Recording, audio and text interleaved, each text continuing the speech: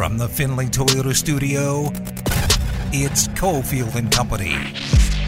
Kittle comes forward, toss sweep to Wilson. Cut back run, 20, 10, 5, touchdown! San Francisco! Throws, it is caught by Deebo Samuel, breaks a tackle, 40, 30, 25, 20, breaks another tackle, touchdown! It's time for Cofield and Company with Steve Cofield on ESPN Las Vegas.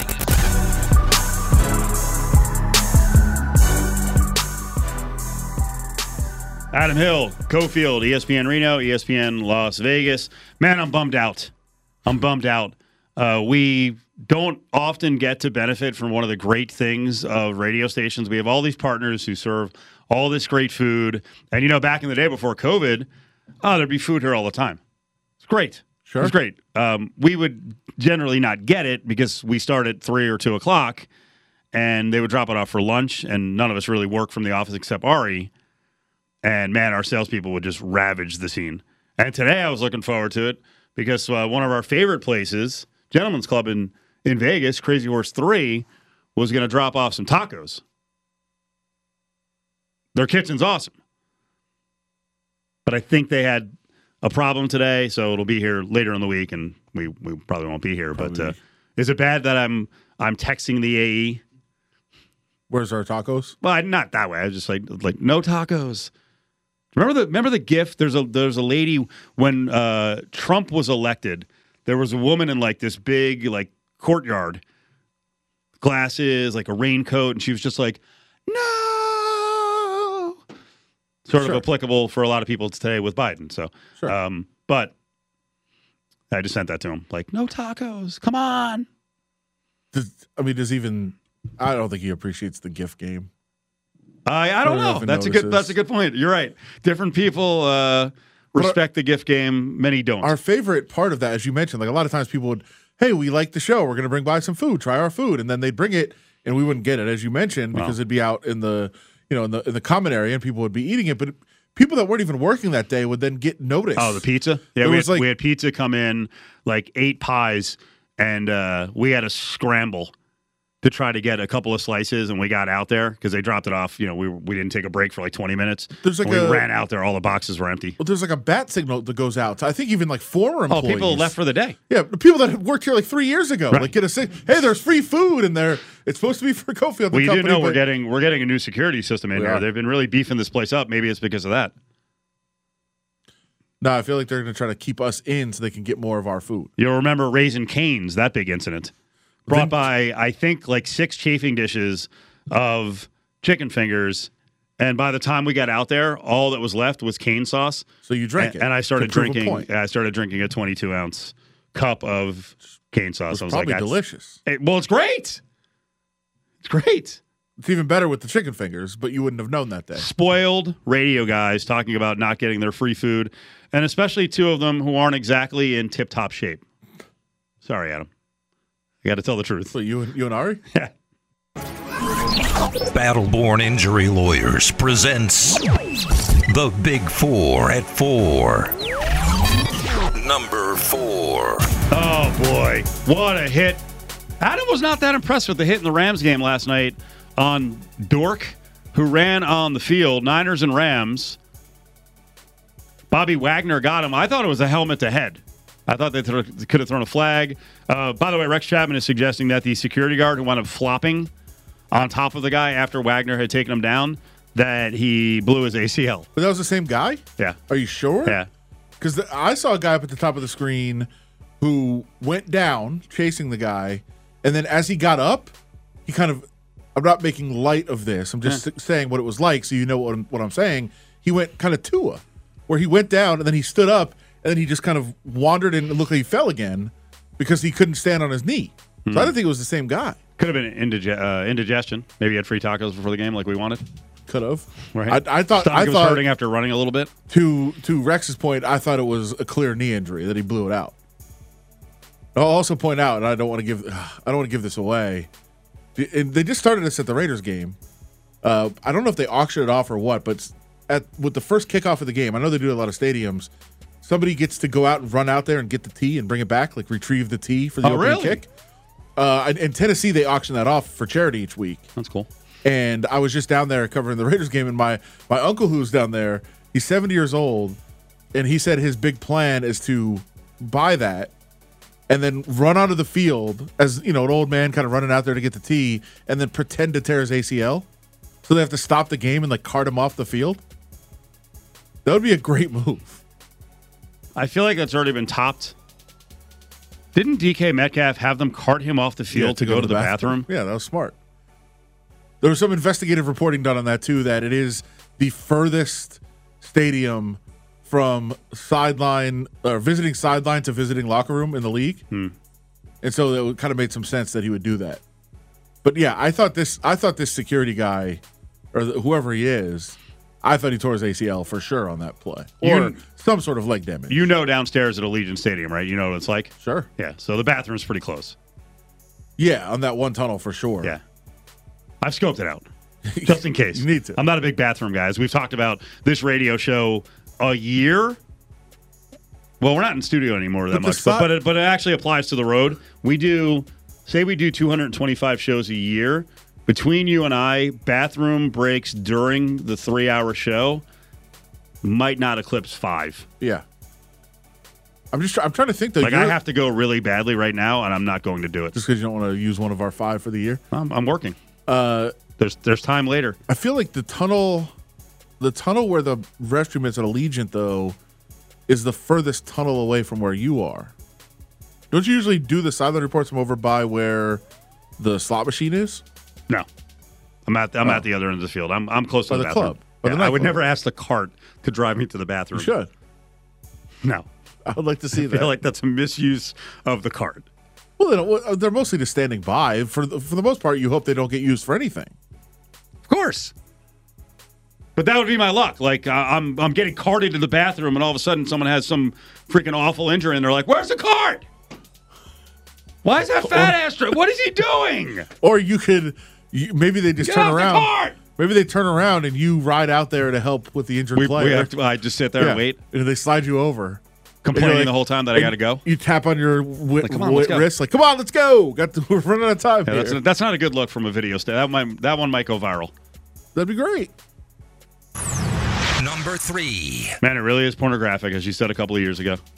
The little shanty offense, the run game. So great to watch. Now it's last night, people were also freaking out because there seemed to be a new featured blocker, and we're talking about fantasy football. Did you see how many people were complaining that? George Kittle? Yeah, George Kittle is now just a blocker.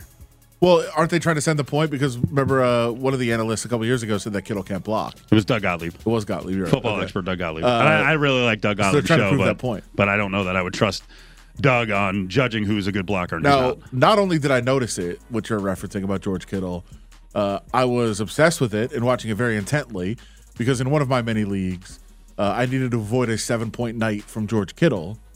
And so I literally was just watching him. So, and every time he'd line up and he'd go to block, and I'm like, okay, there's one play I survived. This is good. And they did throw it to him in the end zone. Touchdown! Kittle! Stepped out of bounds. Yeah, replay screwed it up.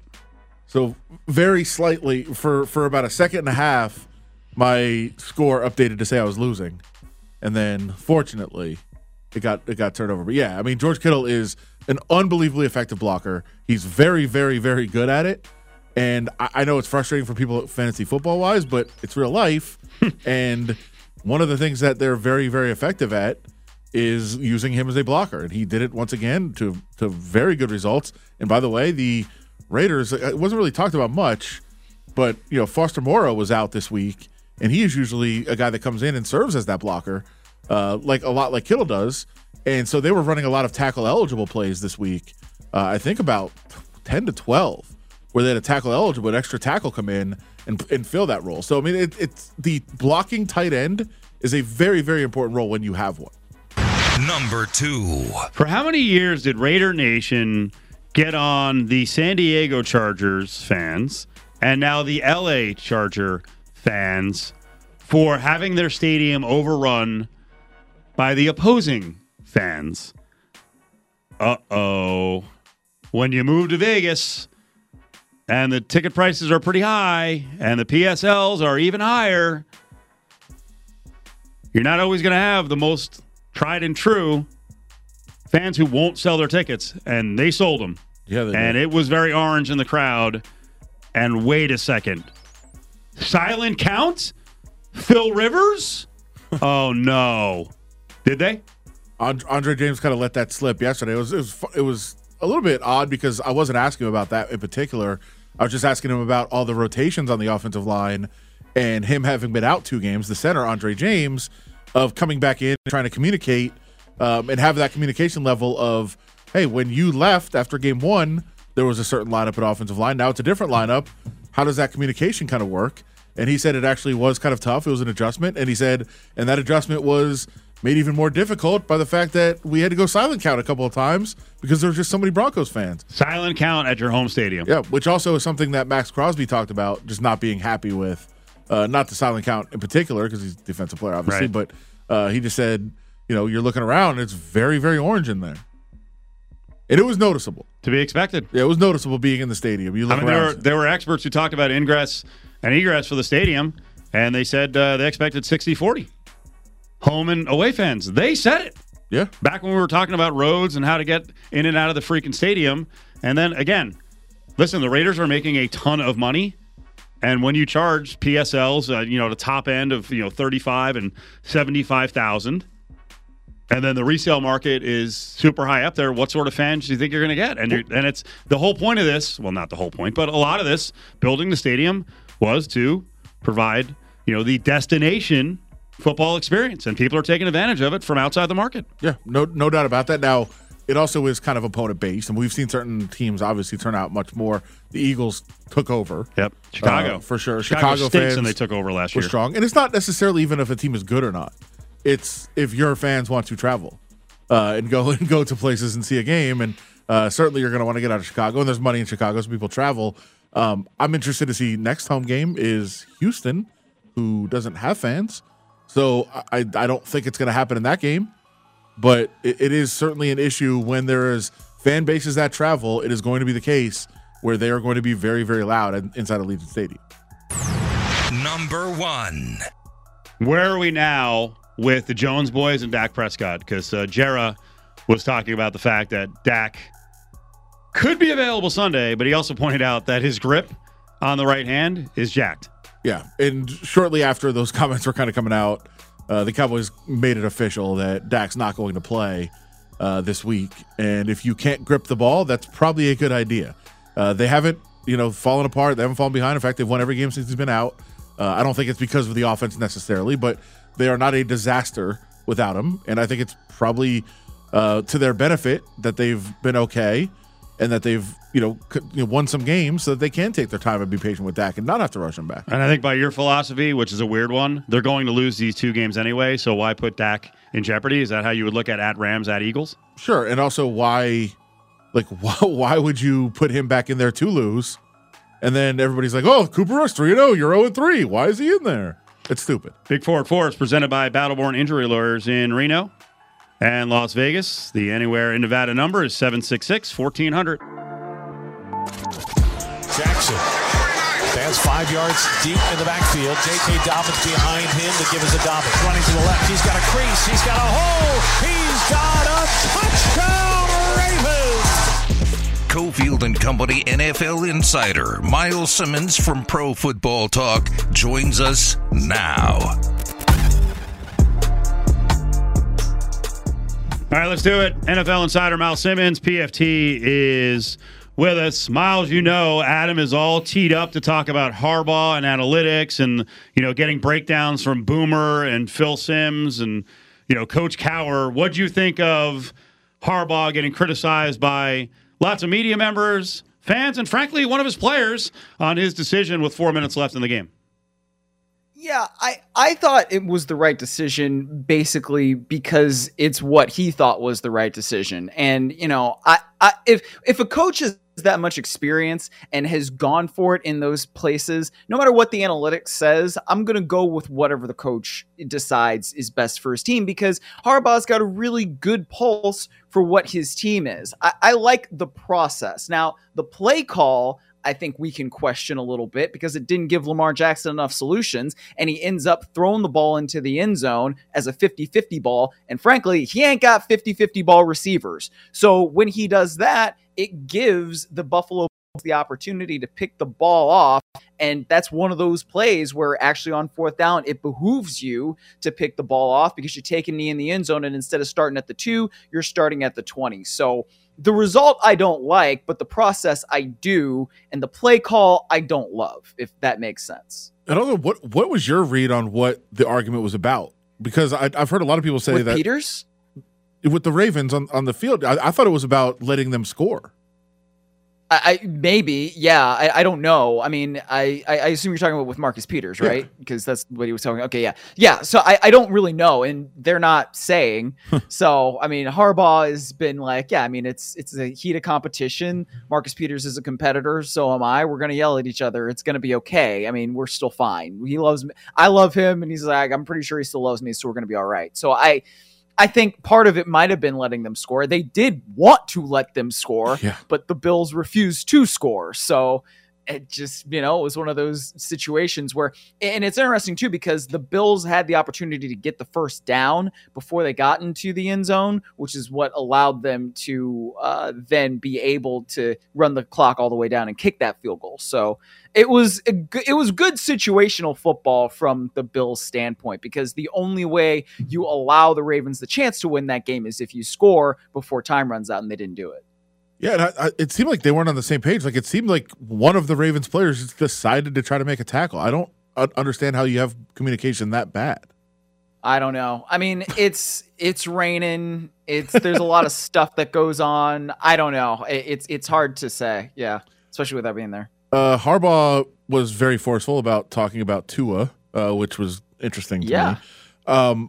What do we know? What do we know now about the Tua situation with where the investigations are and where the discussions are? And obviously, I watch Mike McDaniel's press conferences religiously, as you know. I think you're on board as well. I am. He seems very forceful that they don't believe they did anything wrong in this process. Yeah, and here's where I think Mike McDaniel's really in a hard place. Mike McDaniel, as the head coach of the football team, has to trust when the medical people, whether it's the trainer, doctor, whoever it happens to be, tells him they tell him one of two things, right? It's up or down, yes or no. It can he play or can he not? If we're talking about a head injury. And so he has to be able to trust everything that happens with his evaluation in order to then say, all right, I'm playing him or I'm not playing him. Think about all the things that a head coach has to do over the course of a game. And that's multiplied, I should say, even more when you are the offensive play caller. He didn't have time to, go through anything of saying, okay, well, if it's this, and then if it's that, well, he's got concussion symptoms and that, like, no.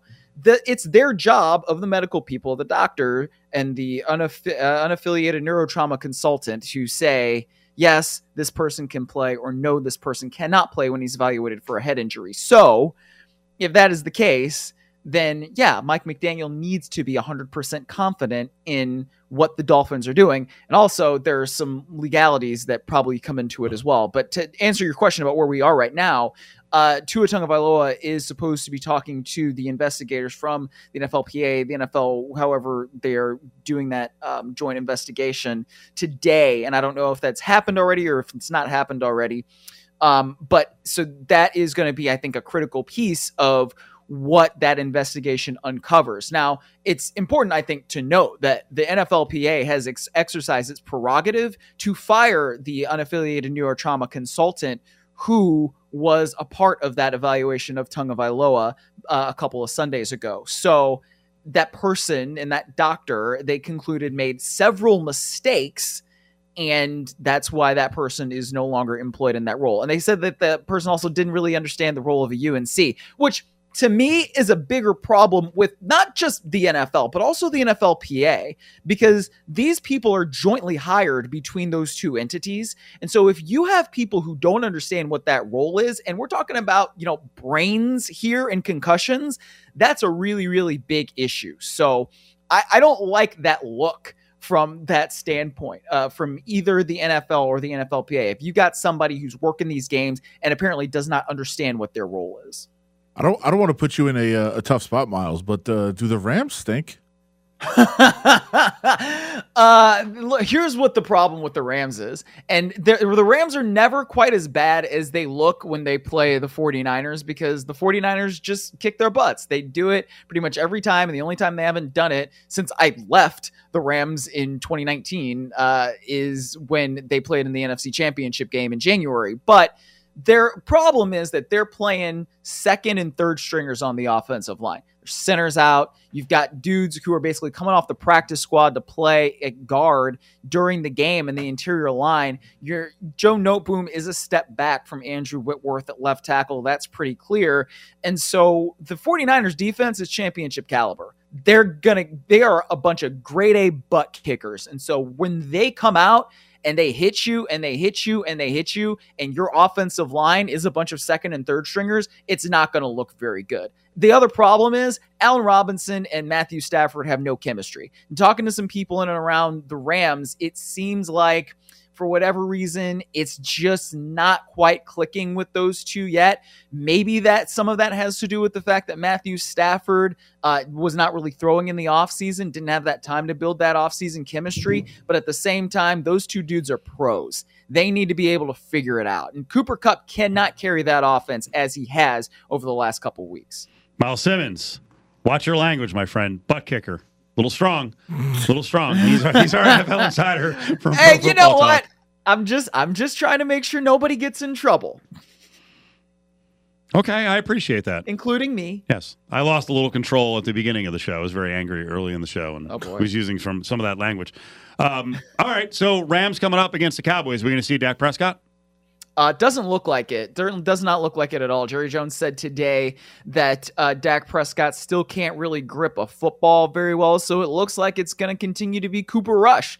And Cooper Rush has done a really good job of managing the game for the Dallas Cowboys. He does not take many negative plays, and whether that's fumbles, interceptions, or sacks. He just doesn't really do that. And so when you are able to stay ahead of the chains and keep yourself in third and manageable, that's how you're going to be able to win games as a backup quarterback. I think he's done a nice job so far.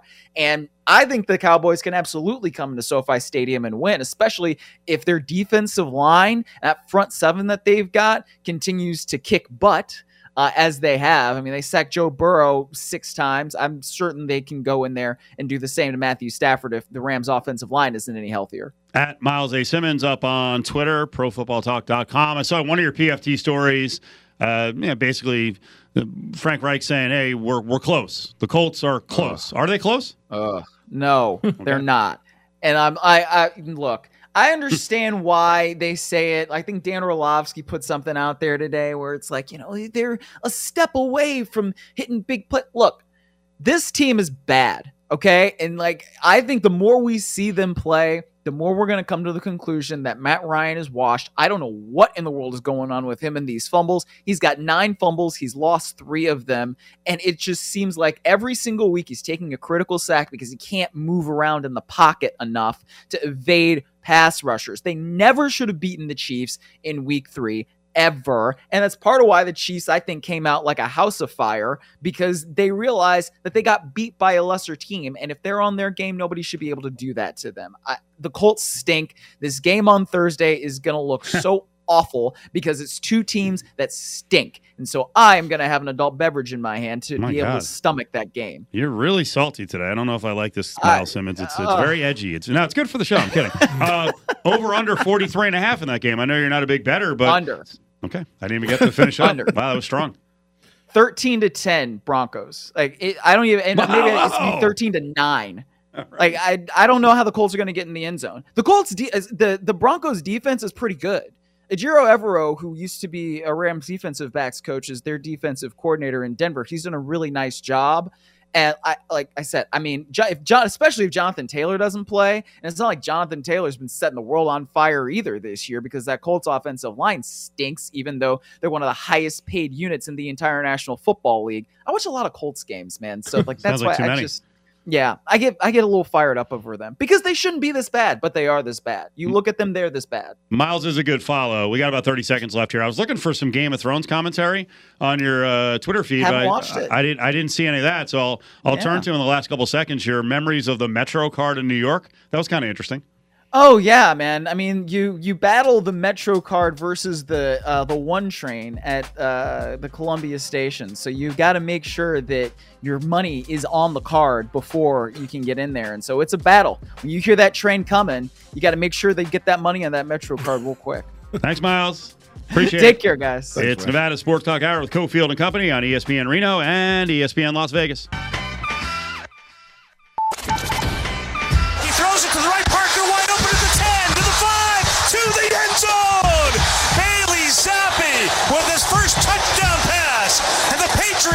Regain the lead. Now, back to Cofield and Company in the Findlay Toyota studio.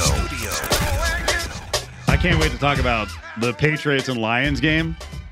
So freaking awesome. That was the Pats Radio Network. Bailey Zappi. What? Bailey Zappi. Western Kentucky? Yeah. Western Kentucky quarterback. And he looked, I'll just say, okay. We're going to talk to Sam Panayotovich, our gambling insider, on Tuesdays. Here on Cofield and Company, ESPN Las Vegas, ESPN Reno. I have a lot of places I can go right now, and normally there's no hesitation on this show where we're going, but you oftentimes will throw me off 5 seconds before we return from break by shaking your head and something you saw on social media. Yeah, I'm devastated right now. Here we go. Should we go to break early? I can't. No, because there's one streaming service I finally got rid of. I have everything. What'd you dump? Paramount Plus. Even though I need it for a lot of soccer, I've found other ways to watch. So I got rid of it. What are you going to do for Yellowstone? You love that show. I don't. No. I figured. Frasier sequel is coming to Paramount Plus. What is that? A sequel to Frasier. Okay. One of the greatest shows of all time. I didn't know you were a big Frasier guy. Oh, huge. Okay. Now I got to get Paramount Plus again? It was an NBC. Put it on Peacock. I'm Team Peacock. You know that. You are. You have a lifetime I do. like cost lock-in, don't you? Yes. Why is it not coming to Peacock? I hate everything. It's so ridiculous. What did your Paramount Plus subscription drop you to? Are you under $300 now for TV? Probably not. I mean, I don't. I'm beside myself. I don't know. I really want someone to walk up. I've talked about this many times, and if people listen to the show years ago, all I did was extol the virtues of cord cutting and how wonderful it was going to be. And I just want someone to walk up to me, even if it's going to be joking. Don't attack me. But when we're out and about, and just walk up and go, "Thanks, jerk. You told me to cut the cord. I'm paying double. I didn't know. This was going to happen. This sucks." I'm going to have to now during our break resubscribe to Paramount Plus. Maybe there's some kind of discount out there or something to try to get me back. Hey, Paramount Plus, for listening, try to get me back. I might be convinced. I was with one of our buddies last night. Tony Miller from the Golden Nugget bookmaker, and Tony and I always talk TV, and we were getting into some different shows, and he's a little behind on House of Dragon, and he said he's having a little trouble getting through a lot of shows now because of TikTok. That he fades to TikTok. Sure. And he starts looking at TikTok. And then I swear, I'm not making this up. And this is nothing against Tony because it's every guy's plight. Tony was like, man, all I'm getting are these women, bikinis and stuff. And I look at him like, it's you. Yeah, you cultivate it. You. There's an algorithm. Whatever you stay on the most and look at the most, you will get fed over and over and over again. Like you with the cooking TikToks. Well, initially the cooking TikToks, it was all over the place. And now I just popped on TikTok, and it was just something about boobs. We've all lost it. What do you think your guy, Mild Mike McDaniel, looks at? What do you think he's getting fed, the Dolphins coach on TikTok? Probably a lot of head injury stuff. Probably not. That's all he's been talking about lately. Your phone listens to you. Does it? Oh, yeah. Oh, yeah, it does. Well, I've got the, whatever it is, the Alexa thing, I've got that unplugged in the house now. I'm tired of the pinpointed shopping ads because I was talking about something downstairs. I go upstairs on the desktop, and I'm like, wait, they're listening all the time. Yeah, it's unbelievable how targeted things are to you. It's crazy. It's not unbelievable. We should all know it by now. Fortunately, but we're trapped. Most of the Frasier cast members are not coming back, and Martin's dead, so he's not coming back. Hopefully, the show sucks, and I'll have to watch it. Coming up, we're going to get angles from Sam Panayotovich on the Raiders and Chiefs. That's the Monday Night Football game. Cofield and Company with the Battleborn Sports Hour, presented by Battleborn Injury Lawyers, 766-1400. It's Cofield and Company's Eye on Sports Betting with Sammy P. All right, let's get to it. Sam is up. What's up, buddy? Still alive in Survivor, pal. It's pretty amazing considering how the field has been decimated. I know. Nothing against you. Nothing against you. Say how many are left? 1,200. 1, 2, 2, 2. I know. Did you have the Packers this week? No, see, I realized that was going to be such a public side. Like, I was talking to a lot of people, and they're like, oh, yeah, the Packers are a free space. And it ended up being true.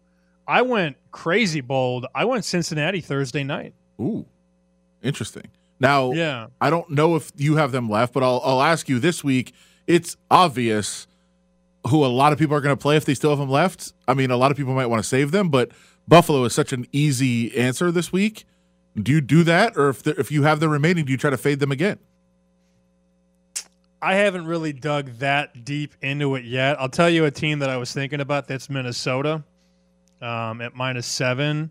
I'm not really, to be honest with you, Adam, I'm not really worried about like what everybody's doing. That kind of contradicts what I just said. But I mean, like that Packer game was almost 50% of the pool.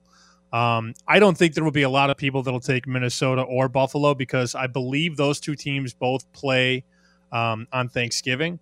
So those will be teams that you'll want to save, but I don't need to save both, if that makes any sense. Like I can burn one and keep one. I'm just trying to survive in advance. Like I'm not worried about this like Merlin reversal, Derek Stevens, mumbo jumbo. Like I'm just trying to win and move on. I do like Minnesota, and I think Jacksonville's a solid leg too, but do I really want to put Jacksonville in Survivor? Probably not. At some point, you might have to go all the way to the end and play almost everyone, though. Yeah, I guess you're right. I tell you what I'm not going to put is Kansas City against the Raiders. Ooh. What do you see in this game that might scare you away? I'm going to take 7 points. Like, I'm going to take it for sure. I think that Las Vegas is sort of a sleeping spread giant, if you will. I think people are writing them off because it's clear they don't have an easy path to the postseason. But that offense is going to score on Kansas City. That secondary leaves a lot to be desired. I mean, they really had a good thing going when Tampa fumbled the opening kickoff, and that sort of set the tone for the game. But if you look at what Brady did, he just carved them up. I mean, he completed almost 80% of his passes for almost 400 yards, 3 touchdowns, had a rating of over 100. I mean, Kansas City can be had through the air, and that's going to be a spot where I know it's going to be ugly, and a lot of people won't want to take the points, but I will take 7 or higher with Las Vegas on Monday night. No doubt about it. You mentioned Brady on the other side. Is it a single Brady season? Do we factor that into our handicapping? You're asking the right person because I sat through this BS all day at work today with the Brady apologists at Nesson, and they were like, "Oh, Tom, this is what he needed." And I'm thinking to myself, well, I don't know that in a vacuum that's accurate, but I did see last night that Brady has really had a lot of success against this opponent. All time against Atlanta, Brady is 9-0, and that includes a Super Bowl win and cover. Somehow they covered that game. They were down 28-3. But Atlanta's 4-0 ATS, and I don't know that Atlanta's played anybody good yet. Like that, I mean, they've beaten a bunch of bums. I think they're fraudulent, if you will. I mean, they've beaten the Saints, the Seahawks, and the Browns. They did have a nice win at LA at the Rams, but this is a Brady scorched the earth spot. I don't know that I'm at, like, I had somebody in the office go, you got to bet Brady 40-1 MVP. I'm like, can you relax? Brady's hurt, guy. I mean, his shoulder's banged up. His line stinks. He really has one wide receiver, and that's Mike Evans right now. I'm not there on Brady MVP or Buck Super Bowl, but I would hate to be the Atlanta Falcons this week. That's for sure. Sam Panayotovich with us from Nesson, Fox Sports. He's here on ESPN Las Vegas and ESPN Reno. All right, so what are we thinking right now, and what do the odds look like for Super Bowl matchups, Super Bowl teams at the quarter pole? I think, I really do think, and this won't be popular, but when you look at the NFC, I think it's as wide open as it's been in a while. And I think if you put in either Green Bay or Philly, you're going to be okay. And what I mean by that is you're going to probably have a good spot or a good path to get to the NFC Championship game, at which point you could do what you have to do, if you know what I mean. You could find the Eagles at 8-9-1. You can find the Packers at 11-1. If you shop around, always get the best price. I mean, Green Bay, they didn't look great on Sunday, but I've told you this, Steve, for months now on this program. Green Bay's offense is going to be a lot better in December than it is right now because Rodgers is still getting acclimated, not only with his line that's getting healthier. Bakhtiari just got back recently. Jenkins is just getting back into form. He's still throwing to a lot of young wide receivers. I think they're going to make a move at the trade deadline, bring in a wide receiver. So this offense is going to get better, and it's still predicated on them being able to run the football, which they do with great success. So that team is going to be fine, and Philly has the most talented roster in the NFC. So I think if we avoid the AFC, we avoid that gauntlet of Buffalo, Kansas City, Baltimore, Cincinnati, Chargers, Dolphins. There's a lot of good teams in the AFC. I don't think there are a lot of good teams in the NFC. So I think what you do right now is put one of those two teams in your back pocket, whether it be the Eagles at 8-1 or the Packers at 11-1, and start to build that portfolio from there. They don't have to win the Super Bowl for you to make money, but I like what I've seen from Philly, and I still think the Packers are going to be a tough out because of their defense and because they have Aaron Rodgers. Stick with the NFC for a second. I saw you tweet out a number that you saw in the broadcast last night with the Rams and the Niners, and you said the Rams had been outscored badly in the fourth quarter. Should we be fading the Rams until they start getting it right? Yes and no. Things turn on a dime in the NFL, so I'm always cautious of a blind fade going forward. But, yeah, that was an alarming number that I saw on ESPN's broadcast last night. They're getting drubbed, shellacked in the fourth quarter. They've been outscored, small sample size, I know, 4 games, but 44-3, that's a problem. And I think Sean McVay, he gets a lot of credit for being this quarterback whisperer. Matthew Stafford got drilled in the backfield all game long. We look at his sack number. I think he took 7 sacks, but he was hit more and he was hurried even more. And that was an issue before they solidified the offensive line the end of last season. That was the issue the year before with Matthew Stafford. Like, how can you protect him? How can you keep him upright? That team has a lot of problems right now. And where is Allen Robinson? He's on a freaking milk carton right now. I mean, for other teams, the task is simple. You double or bracket Cooper Kupp and make Matthew Stafford go through his progressions and go through his reads. That is not a good offense right now. And here's the other thing, Steve. They've played 4 games. They've only covered 1 of the 4. So until I see improvement from the offensive line and until we see a second playmaker, like last year they had OBJ, they had Robert Woods before he got hurt. They don't have a number 2 banana at wide receiver, and that's a serious problem for the Rams. Dare I say this, that the Jets and Dolphins is an intriguing game to analyze. Dolphins, Bridgewater in there, -3.5 on the road. You just got to fit the Jets in any way you can, huh? It is intriguing, and here's why it's intriguing, is that you're seeing an avalanche of professional money on the Jets here. Now, this number opened Miami -6. And, of course, that was the early number before last week. That was the look-ahead number, if you will, at the Superbook in Vegas. And most books opened it back up around 5, 5.5, and now we're at 3.